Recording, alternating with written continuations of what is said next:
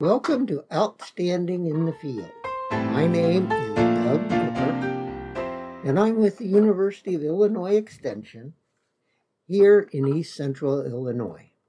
Today's episode, I'm going to talk about cash rent trends and some possibilities for variable cash rent, easy cash rent formula. Also going to talk about yield variability. We notice quite a bit of variability in rainfall. And then lastly, ways that we can reduce stress during the harvest season. So, cash lease trends in the state look to be holding at a stable level right now and for the next year, for 2021, especially since we've seen some improvement in grain prices over the last 30 days. So that's going to, once again, here in the area I'm in East Central, we're going to be holding in that $275 to nearly $300 range, high 290s in some cases. But then again, we also have a number of farmers that are still here in Central Illinois. Cash rent has nearly the same proportion as share rent. And so there's still a lot of share rents going on, although that's typically now with a supplemental payment on top of the splitting of the cost and the profits. Among professional farm managers, variable cash rents is what is used most. And actually, variable cash rent, the University of Illinois is really trying to promote that because it does a good job of varying as yields vary and as incomes vary. And they've come up with a rather simple formula, which is you take a base rate, and they're suggesting $200. You can adjust that. If you have really high yielding land, you might want to make that $210, $225. So that's the base rent. Now then, if you make an income above that, what you're going to do is you're going to multiply the yield per acre times the average price of corn for the months of June, July, and August. Take that figure and multiply it by a third. And if it's higher than your base rent, then that is what is owed to the landowner. And so that's a good way to think about it.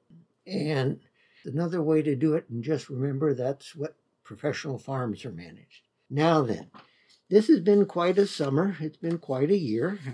I don't think anyone will debate that. But as far as rainfall, we went from having wet conditions to dry conditions, and that varied across the state.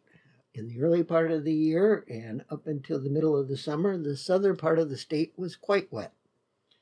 Then it turned off dry for the most part. And then in the last month, the northern part of the state has turned off quite wet, but they were quite dry before that. So we have a lot of yield variability that we're going to be seeing this year.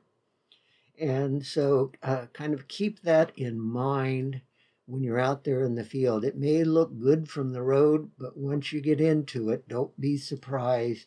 Don't be too surprised that you're going to see some yield variability, particularly if you've been dry the last 30 days like it's been in Central Illinois.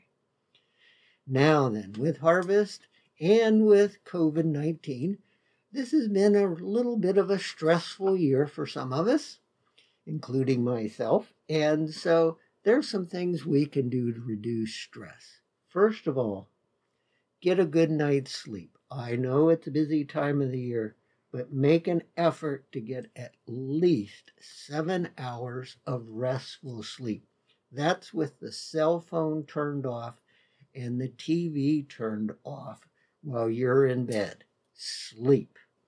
The next thing is have good balanced meals from the 4 basic food groups: fruit, vegetables, proteins, and grains, not snacks, sodas, nuts, and chocolate. That doesn't qualify as the 4 food groups. I understand you need calories, but that's not the way to go.